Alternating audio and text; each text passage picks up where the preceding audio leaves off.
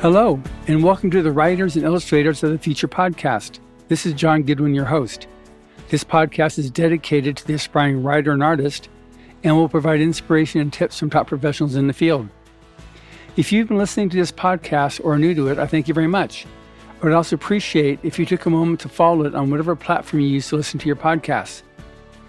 I also have to let you know that our latest volume of L. Ron Hubbard Presents Writers of the Future is now available in bookstores throughout the U.S., Canada, the UK, South Africa, and Australia, as well as through all major online retailers.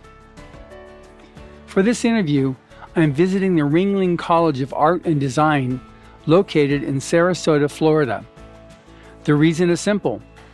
We've had several winners from Ringling: Jasmine Richardson in 2018, Mariah Salinas in 2021, our grand prize winner Zane Lodi in 2022, and most recently in 2023, Helen Yee. I was very fortunate to be able to meet up with and interview two professors at Ringling, James Martin and Dominic Avant. They have provided some great tips for aspiring artists pursuing a career in the arts, as well as insight into how it is they have created such a successful program. I was also fortunate enough to receive a tour of the campus by Associate Vice President and Dean of Undergraduate Studies of Ringling College, Jeff Schwartz. Ringling College has about 1,800 undergraduate students, 20% being international, and offers 13 degree programs. It is the only institution in Florida dedicated exclusively to teaching art and design. Many of their programs are ranked among the best in the nation, including computer animation, motion design, and game art. And after speaking with the dean and the two professors and witnessing their incredible pride that exuded from all of them, I can certainly see why the school is ranked among the best. So let's get started. Okay, today I am here with James Martin. He's a professor of illustration in the illustration department. He's been an illustrator mostly in the movie industry, worked on movies like Titanic. Our acquaintance was established a little over a year ago as the professor who taught Zane Lodi, our grand prize winner for volume 38. And we're very excited to be able to be here and have an opportunity to speak with James. So hello, James. Hi, glad to be here.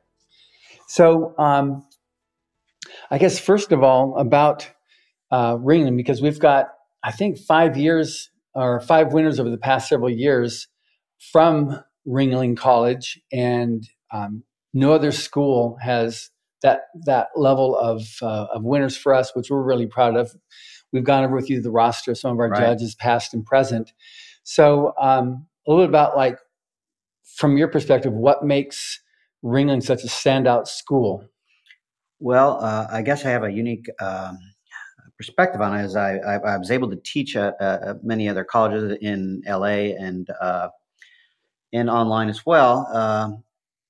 And I used to teach at Art Center and Laguna College, and I think the biggest difference between this school and others is that a lot of the faculty are full time. In fact, it's almost inverted. It's almost like 90% of the faculty at our school are full time. Where if you go to Art Center or Cal Arts or something, it's probably the reverse. A lot of them are part-time faculty. Right. So there's a lot more involvement from the faculty. And so I think it creates a more unified curriculum and more involvement from the instructors. So that's the biggest difference. And I think also the quality of the instruction. I mean, I think it rivals anything in the United States as far as the quality of the painting department and drawing. I can only speak to illustration, and of course the computer animation department's rated number one in the world. So. Wow. Yeah. So now yourself, obviously the instructors here are the best of the best. So, and I glanced lightly over your past on your introduction, but a little bit more about, you came up the ranks. I don't know if you started like Michelangelo cleaning brushes for someone else, but how you moved up. Well, I was lucky to have, we had a GATE program in Garden Grove, where I grew up in Southern California, kind of gifted and talented, and I was able to take art classes, and I was able to study figure drawing when I was in high school from life, and that was unusual. And that kind of got me on my path. And my high school teacher got me into Art Center at night, so I could drive out there. I was in Garden Grove and Pasadena. It was about an hour, so I used to go there at night during high school as well. And again, working on my figure drawing and drawing in general and painting a little bit. And then I went right into Art Center when I got out of high school. So then Art Center, and you were there for how many years? It's 4 years. Yeah. You can do it shorter. You can take all summers, but I took a few summers off and studied at another school as well. So then you just went. Now, in terms of, because the people who listen to this podcast are aspiring writers and artists, and then a lot of others too, evidently. But then in terms of the aspiring illustrator, because I've gotten this from several of our judges, don't get locked on just one form of art. Ain't that the truth? Yeah. I mean, I guess if there's anything that personifies my career, what I have is I've done just about everything from, I did posters and billboards, that were up right near your building there on Hollywood Boulevard, from Power Rangers to all that. And then I worked in storyboards. Neil Adams is a famous comic book artist. And I did finished illustrations, and then I worked doing traditional matte paintings for live action motion pictures, and then digital matte paintings. Now I'm doing pinup art, and I did a career in landscape painting, plein air painting from life. So I've done a little of everything. So I agree. I think, the foundation of all that is your drawing abilities and abilities to communicate visually and to be able to adapt. And I think I learned that at Disney because we had to adapt to a lot of different styles. Right. Every film was a different style, so you had to maybe not do what your strength is and learn a new skill or a new way of seeing the world. So you got good at adapting to different styles.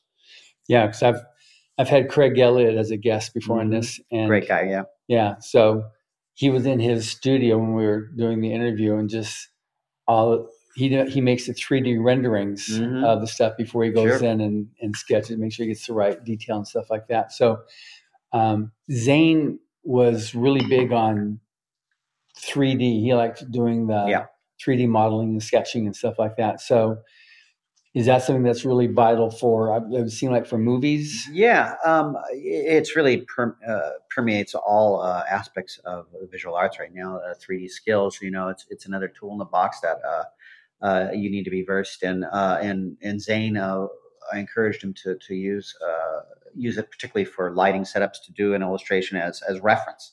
So we still, at the school, you can learn that at Ringling, obviously, but we also emphasize the fundamentals as well. It's another tool in the box, right? So it's very useful. But again, the structure that holds everything together is the traditional skills of drawing and painting and design.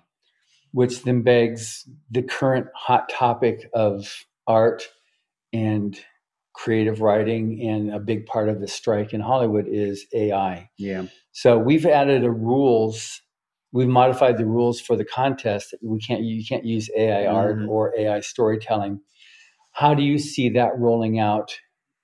Well,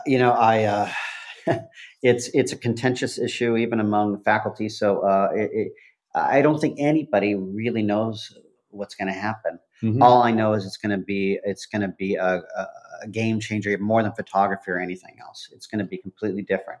I think it's a powerful tool. I think also, though, you got to make sure that creators' rights are protected. And I think it's such a powerful tool that I think you need to keep it out of the hands of students just coming up. I think it's something that can be used, but I think as you're more advanced and understand the power of it, and I think it's going to affect illustration generally very, especially in the mid levels, pretty drastically.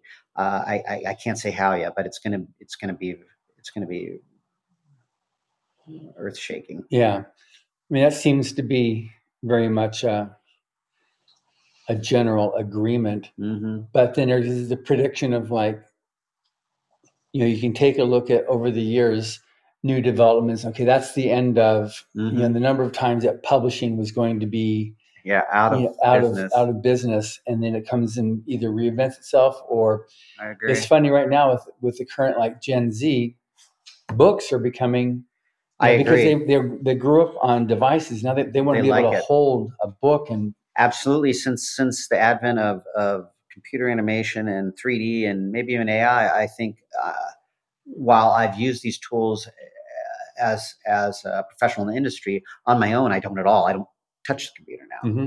And my work, I think, looks different because of that, and has a uniqueness that I agree. I don't think that traditional hand made art is ever going to go away. In fact, I think it's going to make this even more valuable. I'm more worried about people that lean on just the technology for their art. I think it's going to make you a dime a dozen, unfortunately, because the level of art that's coming out from somebody that really doesn't have a lot of skills is quite amazing.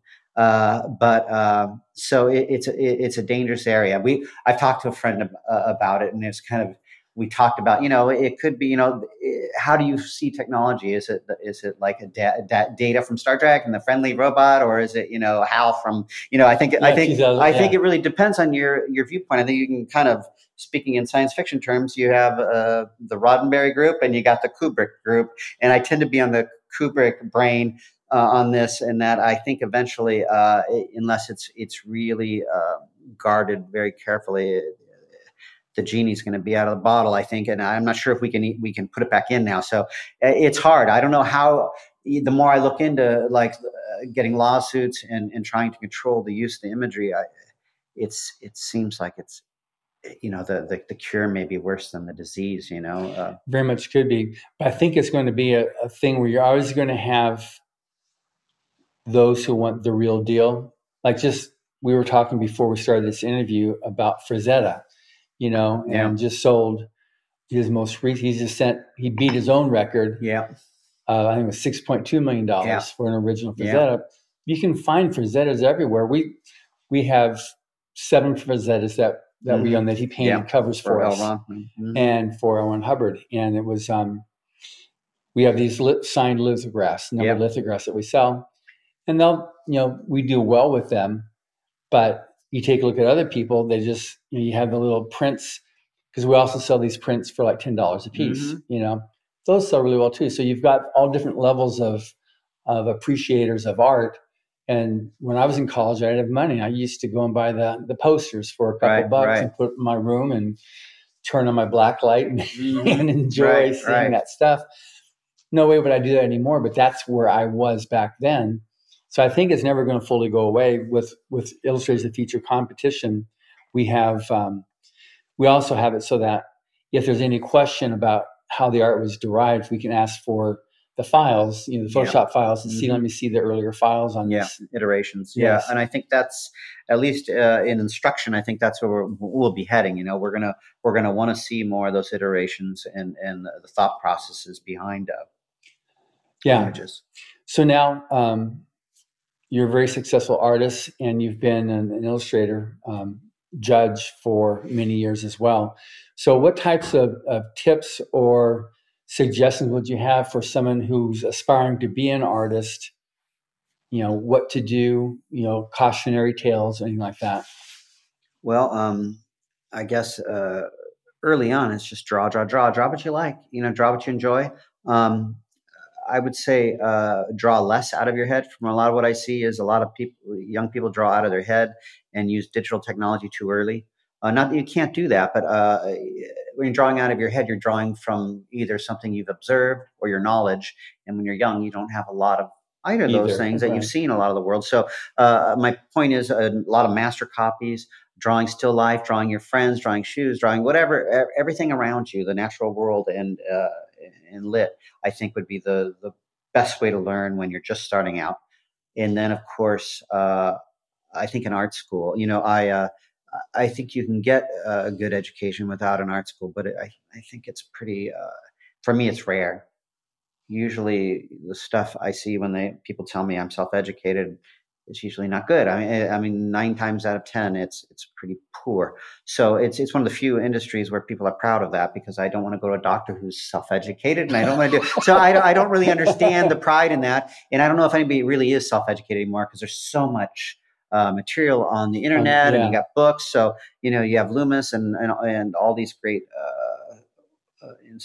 Instructionals and Schmidt and all those people. So that's another a way of honing your skills. And then after that, if you're still into it and you want to do this more than anything in the world, go to a good art school. And I say more than anything in the world because it's very, very expensive to go to art school, and so you better want to do it more than anything in the world, because it's not a career. It's more of a lifestyle and an obsession if you want to create on the highest levels. Yeah, that makes a lot of sense. And you say art school as compared to going to University of State. Well, that's a possible. Again, you got to look. When I look at schools, look at the faculty. That's the first thing you do.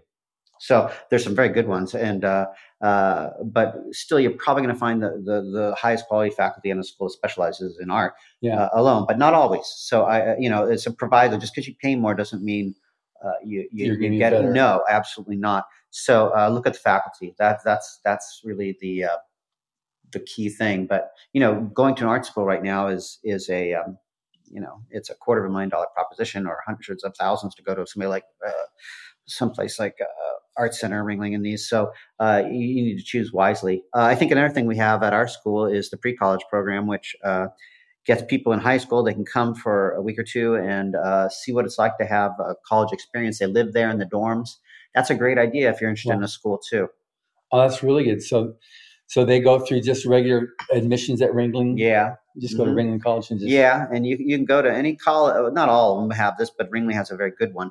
And you can you'll live there. You'll have the same instructors that teach in the day program. Unlike some schools, they bring in other instructors. So ours is the same instructors, and many of my best students from pre-college were students in. Became students at Ringling later, and usually some of the better ones. You get students from all over the world to that pre-college, so you get the very best of every high school. Yeah. So it's a deep pool. All of a sudden, and you realize you can get an idea what the competition's like out there, and it's a great experience for a fraction of the cost of it. Oh, that's good. Now I'm just curious. One last area here, because I ran into this when I interviewed Larry Elmore. Mm-hmm. He was showing somebody, says, "Oh yeah, that's an Elmore rock." Mm-hmm. And he said, "What do you mean Elmore? Because your rocks never look like rocks. They always look like what you do there." So he spent, and I thought of this question based on what you said. You need to just draw real life things, draw this, draw that, in real life. Mm-hmm. He never sat down and really studied rocks, because he's got all his dragons, which he's amazing with, and trees and leaves and bark, but he'd never really done rocks. So he just studied and painted, and then finally he was no longer doing Elmore rocks. Have you had a similar thing where you just kind of, this is how I do that, until you realize, I hadn't really studied it, like you were talking about other things? I think it's important. There's two things important, right? Go with your strengths and also work on your weaknesses. And it's like sometimes you can go a little bit too hard on one or the other. And when I was a movie poster artist, I loved the figure, so I was always drawing the figure and stuff. But like architectural stuff, ellipses, mechanical things, not so much. So I ended up getting a better handle in perspective by actually landscape painting, because I have horizon line, you have structures within it. So it was a way of working on my weaknesses. And so now I guess I'm going back to my strengths, because I'm mostly drawing the figure again. But it's important to break out of your comfort zone, and you in the end, as a teacher, the best thing you can give to your students is the ability to be an autodidact or teach yourself. So once I'm not there, I tell them it's like you're going to have to teach yourself, and you're going to have the motivation to be able to do it, and you have to have your ship pointing in the right direction. I mean, that's all I can do as a teacher, right? Mm-hmm. In the end, it's up to you. Right. You're not going to have your teachers around you your whole life. So. And then I guess one more question just came up again now is, which will probably happen 2 or 3 more times in this interview. So on social media, or what would an artist do to get themselves out there? You've got attending conventions and events. You've got having, the various ArtStation or other social sites that you can be part of. What would you suggest they do once they've got themselves a proper basic, here's how I can paint, this is how I can draw, to be able to show? Well, the first part of that equation, I think, is the most important. I always think of this.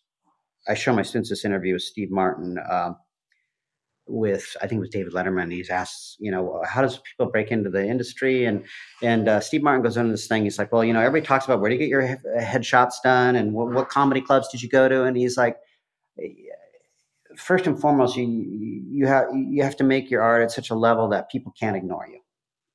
So I guess that's the first thing. I know it's a little depressing to say that because it's a very high bar, but literally you don't get me wrong. I think there's some people that are very good at, maybe not pretty good artists, but it had a very good marketing that lifted themselves up. But I think, first of all, get your skills in order, and they have to be at a high level, and they don't have to be good. They have to be exceptional, in my opinion.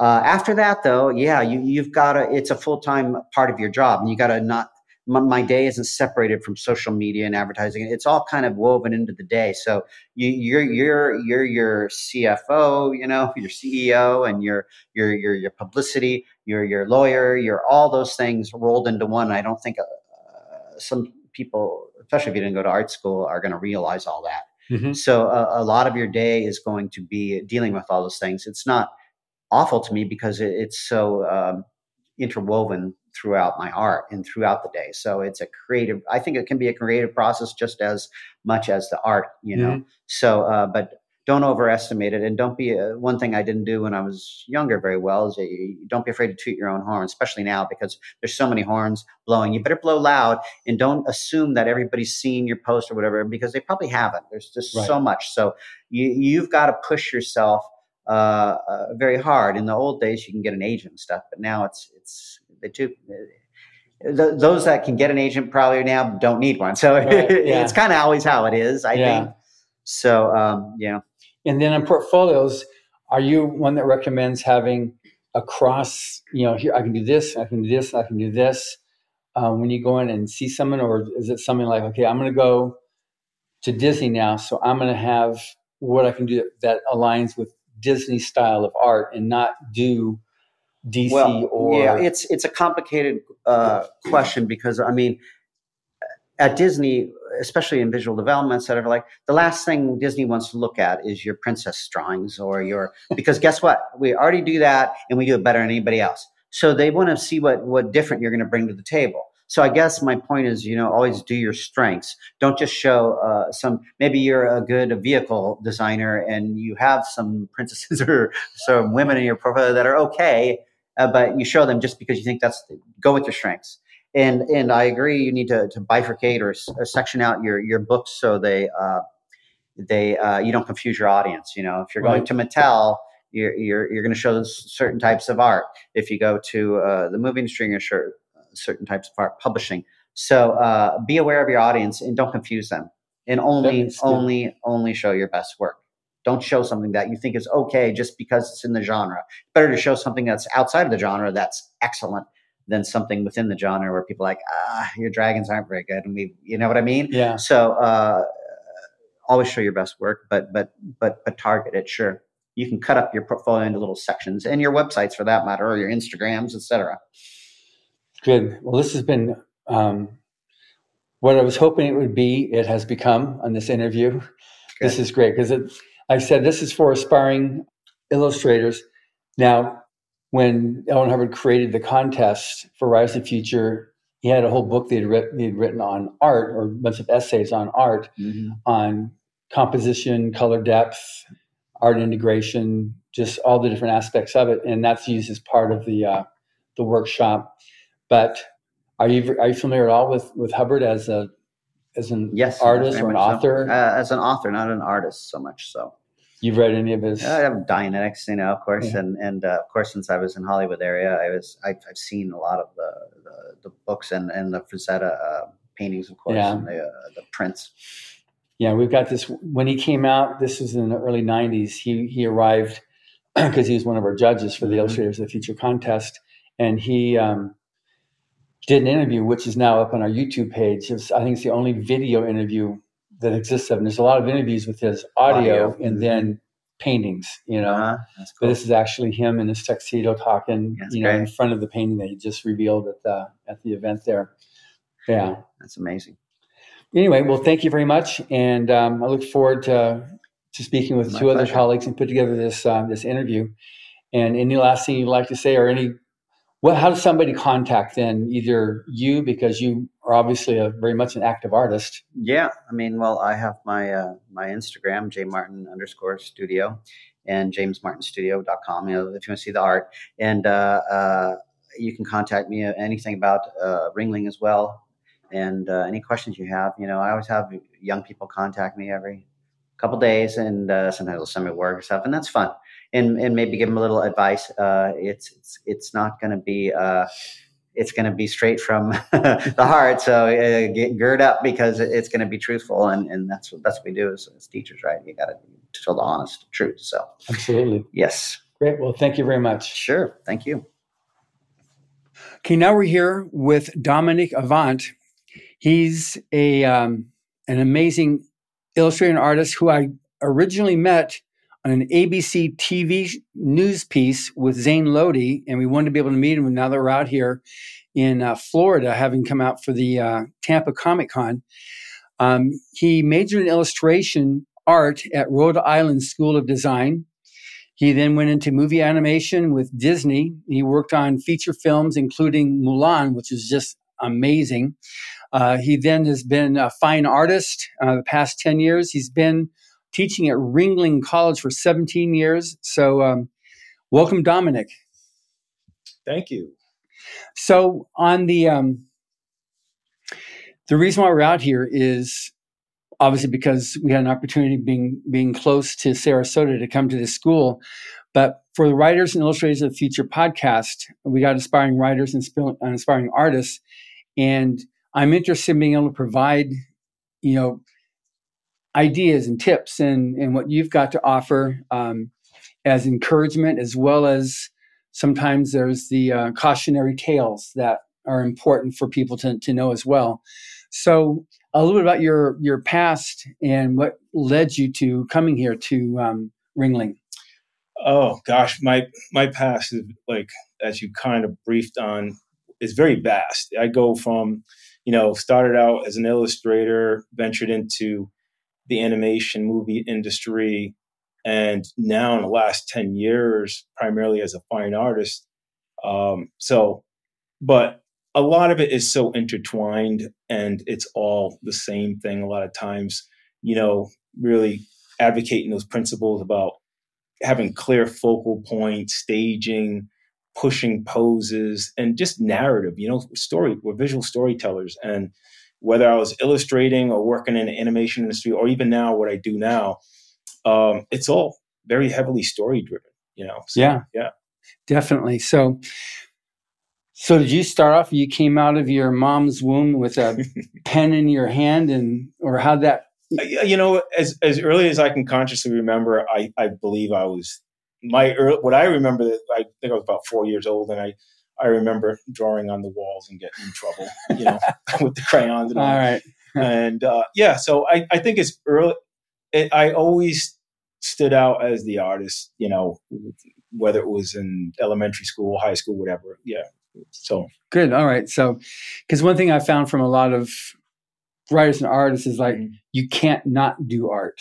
Yeah, I've gone little sabbaticals here and there where I ventured into sports and all that, but it always seems to pull me right back in, and I realize, like, this isn't going anywhere, and it's also part of my soul, Yeah. It's like, it's one of those things where it's so intertwined part of you that so once you learn to embrace it and just accept it and just totally be immersed in it, that's where really special things happen. Yeah. So on Ringling. From your perspective, what makes Ringling so special? We've had 5 winners in the last almost 5 years. We had Helen Yee this year. We had Zane Lodi last year. So what, from your perspective, makes Ringling so special? I think there's a number of components here, everything from the faculty.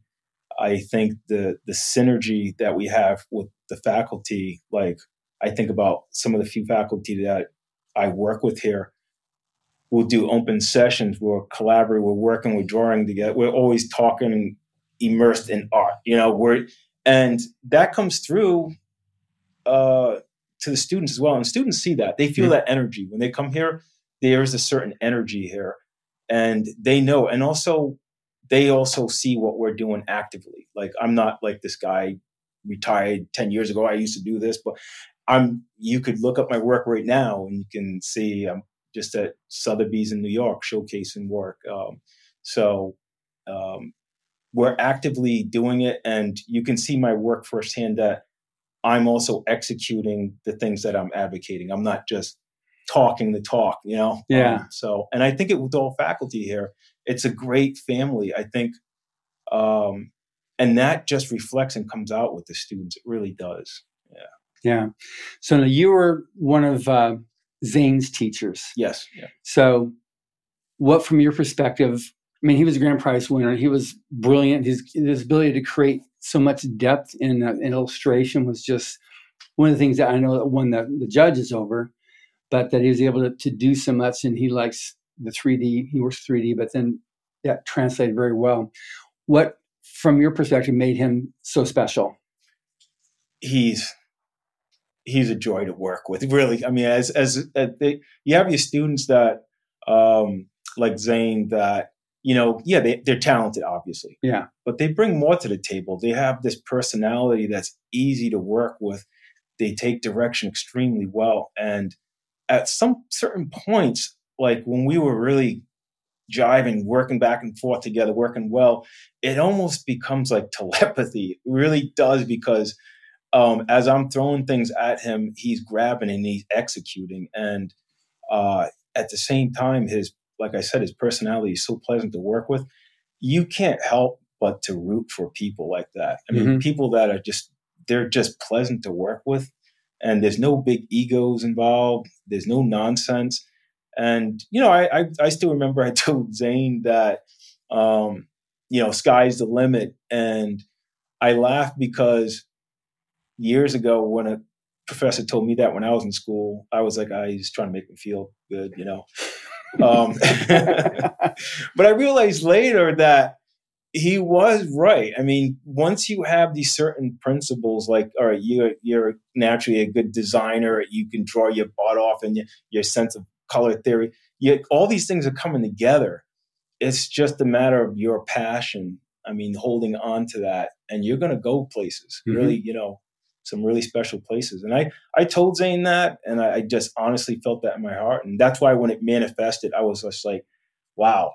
I was telling you, I was so extremely busy when they asked me to do that interview first when he won the award. And but I said, okay, I'll find a way to in and out of meetings. I just jumped in there and did a quick, because, I don't mind bending over backwards for students that are remarkable like that. Yeah. Yeah. He's such a hard worker too. Yes. That's one of the things too. He'll work himself sick. You know, he's just not sleep. And then he's just like, so run down. Yeah. And to see that, like that tenacity in a student, if anything, those kind of students, every once in a while, I have to just tap them on the shoulder and just tell them to ease up a little bit, because they will grind it to the point where they're completely wiped out and exhausted. Yeah. And it's beautiful because they want it that bad. But at the same time, we are human beings, Yeah. Yeah. Now because Tom Wood, one of our judges, just immediately was impressed with him to an extent that he said he introduced him to some of his lines that people that he works for, and he started working for them doing toys and stuff for animation and stuff like that. So he started doing that, and then we came to see him this weekend as part of the Comic-Con. In fact, he's in San Diego doing game design. Yes. So I mean, it's great seeing he's doing so much there. So now, anything you can advise in terms of cautionary tales for artists? I know I've talked to a lot of artists, a lot of our judges and stuff like that. And, I know sometimes they get into like, don't get stuck in one thing, be able, diversify and spread yourself and being able to do lots of things, and don't say no to say, when someone asks you, can you do this? Sometimes it's better to say yes and go figure it out than saying no and being a prima donna. Those are some of the things that people have talked about, but any other stuff that you can? Gosh, nothing really jumps off at me. I'm just trying to think of like in hindsight, all the trials that I've been through, things that, but I like the one that, as far as not putting all your eggs in one basket, meaning not completely, because I felt like when I was coming up, I had it maybe 3 different areas that would be juggling around. And I don't know, I look at my work now, and you could look at my work and you say, well, you're very diverse, Dominic, and so, but that's what I don't know. It's just, I guess all of us as artists, your work will kind of reflect, your personality kind of reflects in your work, and with me, that's how it comes through. Sometimes there's certain genres that I'll love, but then I need a break from it. I need to just do something else. And, whether I'm just want to go off and just do some landscapes. But as of lately, I'm highly known for all these figurative pieces and been asked to do these pretty large commissions, actually through Disney. So, that's just how diverse I am. But I also realize with students too, I realize with their personalities, I kind of gauge them and kind of stir them, which I know what's best suited for them, Yeah. So on one of the things that's happening right now, which has got everything in a tizzy, is AI. Oh gosh. And we changed the rules on our Illustrators of the Future contest. No AI art is allowed. And if there's a question, the judges can ask for the earlier files, on what they created, to prove that it really was the artist that created and not a computer. Nice. So what's your take on the value of AI? Because apparently when we spoke earlier with James, he said there's mixed feelings at the college here on AI. Yeah, well, they decided to implement it in the curriculum this year, right? If I'm correct, that's what I was told. I'm not on board right now. No. Yeah. It's pretty. I'll admit that. Yeah, I was saying they did get the wow factor for me in the beginning, but there is also a sense of like where things just feel a little too formulated, all the same, and I don't feel like enough of that individuality yet from it. I just feel like, okay, another AI piece of art, and I know people are saying, oh, technology is going to capitalize on that and they'll improve it. And fine. But right now where we are, I'm just, Yeah. I've talked to a lot of people about it over the last, couple of months. And it's like every time something new comes out, and maybe this is going to be revolutionary beyond anything else that's been revolutionary before, but the number of times that publishing was going to die. Yeah. Every new thing, okay, that's the end of books. Okay, that's the end of books. I mean, ebooks, that's the end of books. And now you've got Gen Z are going back to reading books because they've lived all their life on their devices. And I just want to read a book. Yes. So we sell a lot of books now to the young people. Yeah. And it's, I think there's always going to be people that want to have the real thing. They want to see the real painting and feel that the texture. Yeah. And that's how I am. And, I guess it's one of the reasons why I'm still a fine artist. But it's funny that because all that makes the fine art great, I'm always injecting that into my students with their 3D art, the computer. So, and I think Zane's a perfect example of that. He's pushing those principles, and that's why people are getting the wow factor from his work. Yeah. And one of the strong things we have here at Ringling, we really push a lot early on, that direct observation, but also those principles and knowing those rules before you just start breaking them, then later on you're really, everything that you're doing is really intentional, and it's has but a you know what purpose. you're doing. Yeah, you know what you're doing, because there's so many. Yeah, we could go on and find plenty of work where obviously people don't know, but I mean, at the end of the day, you're trying to create these fantastic worlds that have a sense of believability, and you have to bring in real physics and how light affects objects. Those things don't just disappear. Right. Yeah. So those are the things, when they do implement that's what makes their work great. Even though the work is very phantasmic and in the fantasy realm, they still have to have a believability. Yeah. Yeah. So now with students, what challenges do you see that artists of the future are facing that they're going to need to deal with, that you've experienced now as people are coming through Ringling here? What challenges? I think it's just that making sure that, you integrate the two together, that balance between, what you're doing with the direct observational and then coming over here in the 3D world and making a perfect marriage, making sure that you're retaining enough of that and injecting it into the digital. I think that's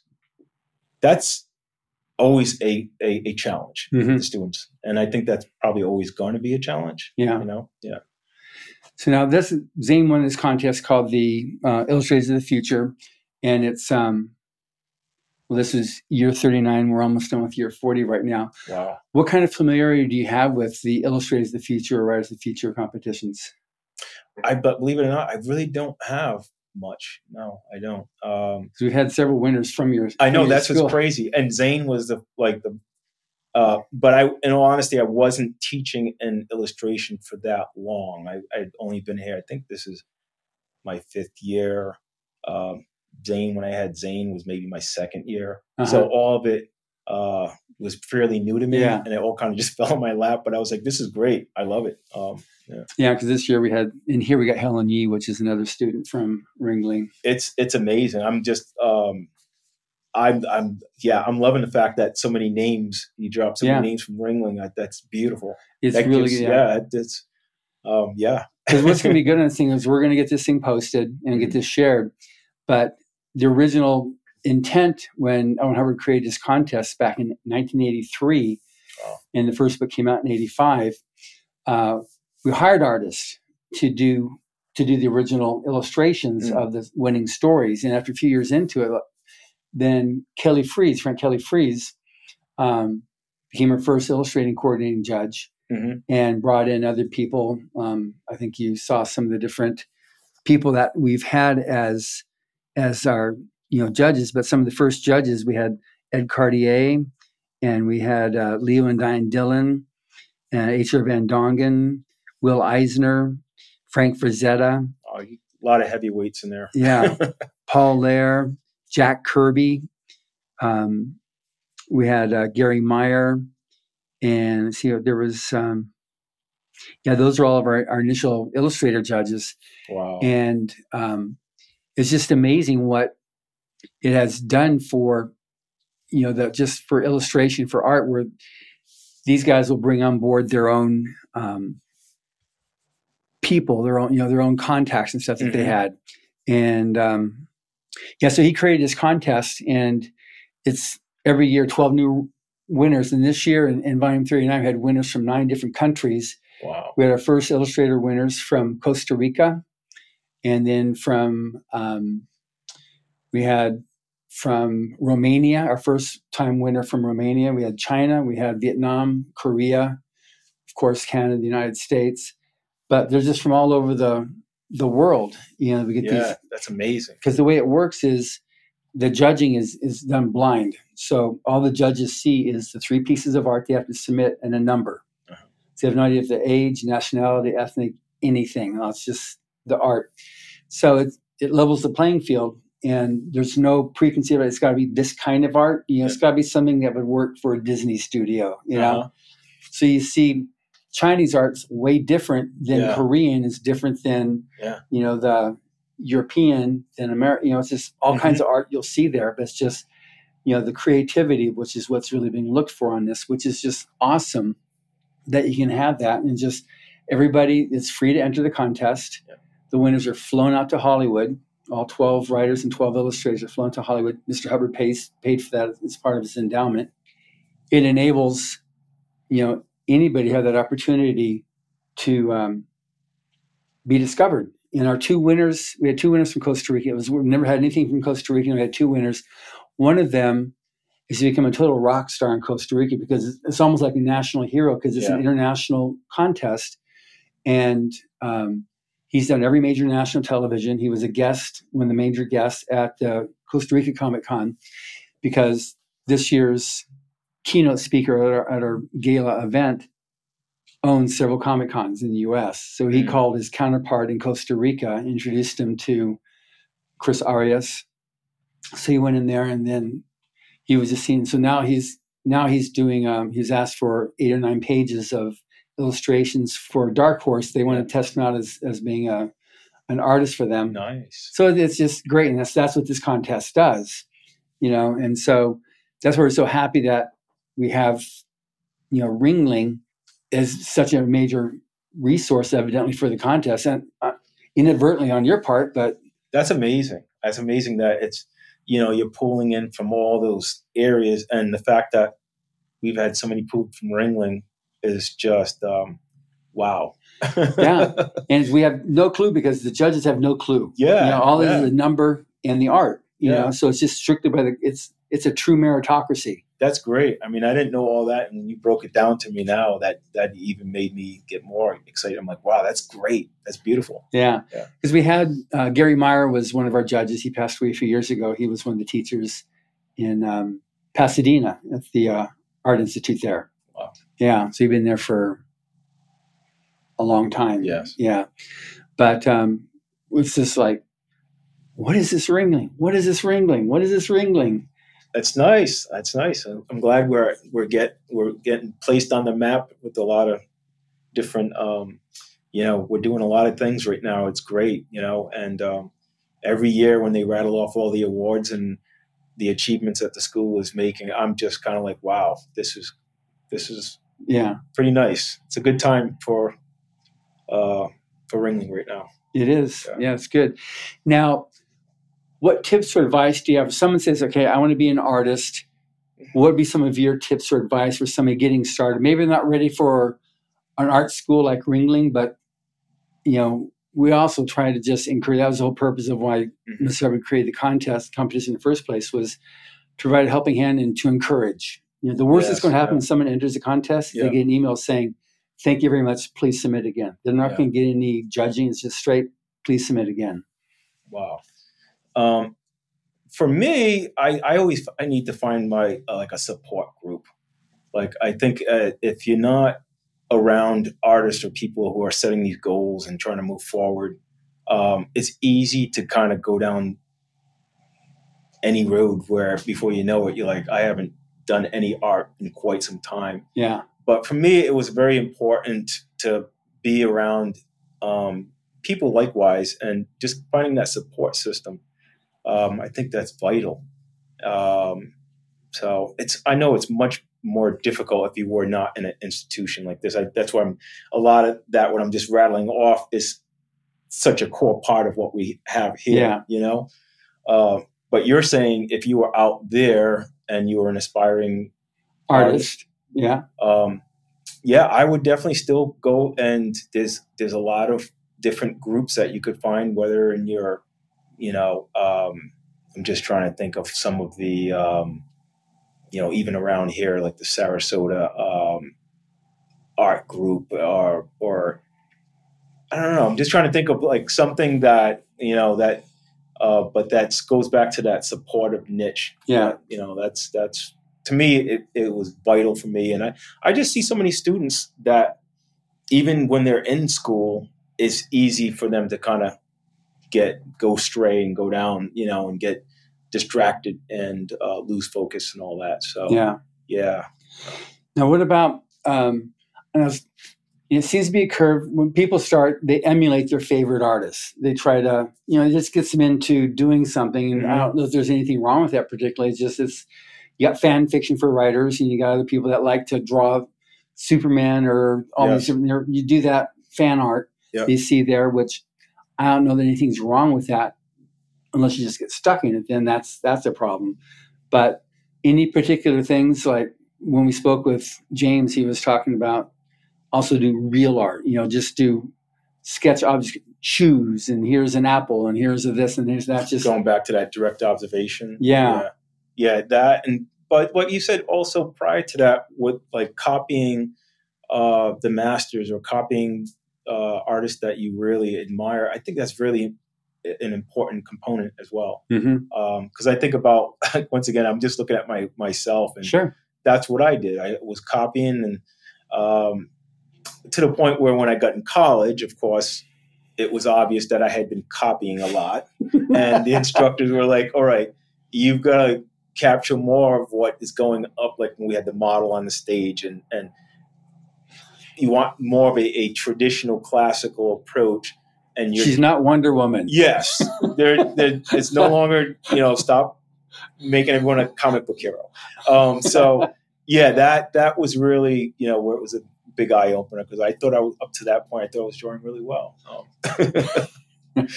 So yeah, it's definitely a combination of the two, and then somewhere in there you will find your vision come through. Yeah. Now you've got. I think that hasn't come up very much, but like, do it until you get your vision, because you're emulating, and then you're just trying to do my assignment, doing my Chopin etudes, before you can actually get your own style on the piano.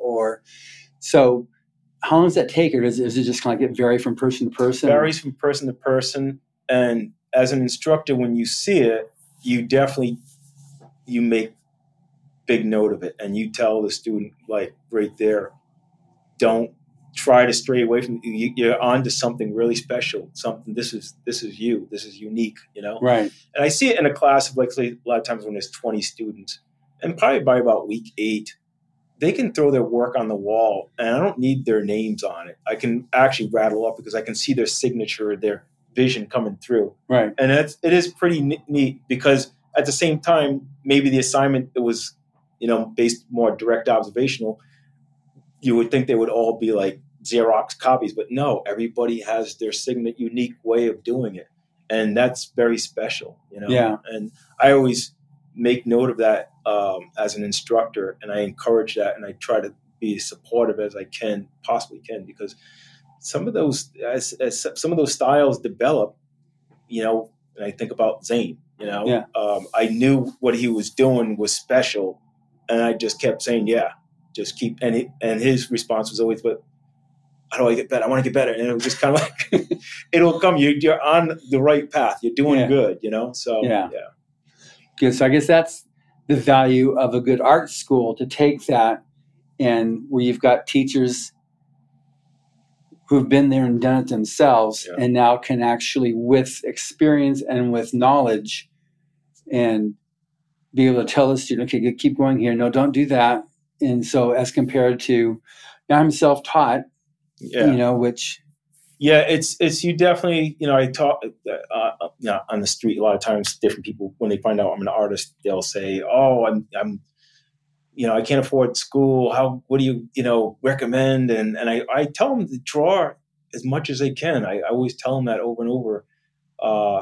But back to being in the school classroom environment, it's kind of neat, kind of living through students vicariously, because you've been through all of those plateaus. So your answers, you can articulate that much better, because each time you've gone through that plateau, there's something that's ingrained in you that nobody can ever take away, and that's very special, because that's you offer a lot to the students there. And at the same time, going back to what we were talking about before, recognizing that when they establish in their vision that unique, what makes them unique, really, really, take note of that and support that.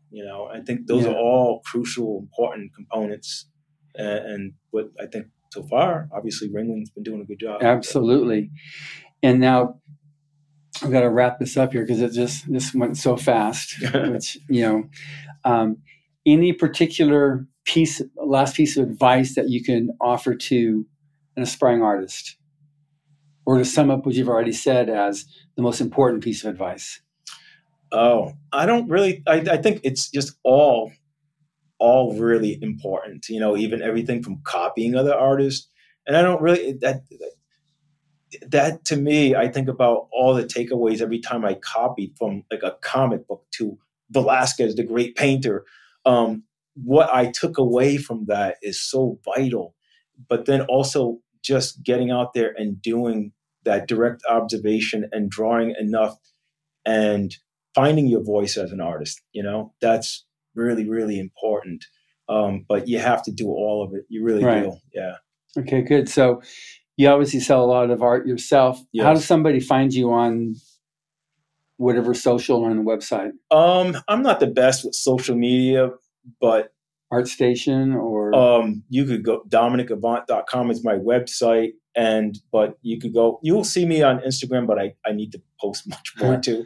But a lot of times people just find me through, believe it or not, through like different venues. Whether I was like this magazine is Artists and Illustrators. This is right. This is out of England, out of the UK. So they did an extensive article on me, and this over here is an interior design magazine. They like my painting. So there's so many different avenues I showcased, and through that and social media. And also I mentioned I was at Sotheby's in New York this month. So there's ways people are being exposed to my work. And but DominicAvant.com though is your website. Is my website. Yeah. Good. Yeah. That's been awesome. Thank you so very much for this. Thank you, John. It's been nice. And it's beautiful. And hopefully we can keep it up here at Ringling. Well, that's part of why we're doing this. Okay. Great. Thank you. Great. Thank you for listening. Subscribe to the Writers of the Future podcast wherever you get your podcasts. We've also been syndicated on the United Public Radio Network, where you can find these podcasts as well. Writers of the Future series can be purchased wherever books are sold in the U.S., Canada, the UK, Australia, and South Africa, and available everywhere via Amazon.com. We are especially appreciative of our sponsor, Carnation, for supporting this podcast. Carnation has been making delicious milk products for over a century and is still going strong. Writers and Illustrators of the Future are contests created by L. Ron Hubbard to provide a means for the aspiring writer and artist to be seen and acknowledged. It is free to enter and open to amateur short story writers and artists of science fiction or fantasy.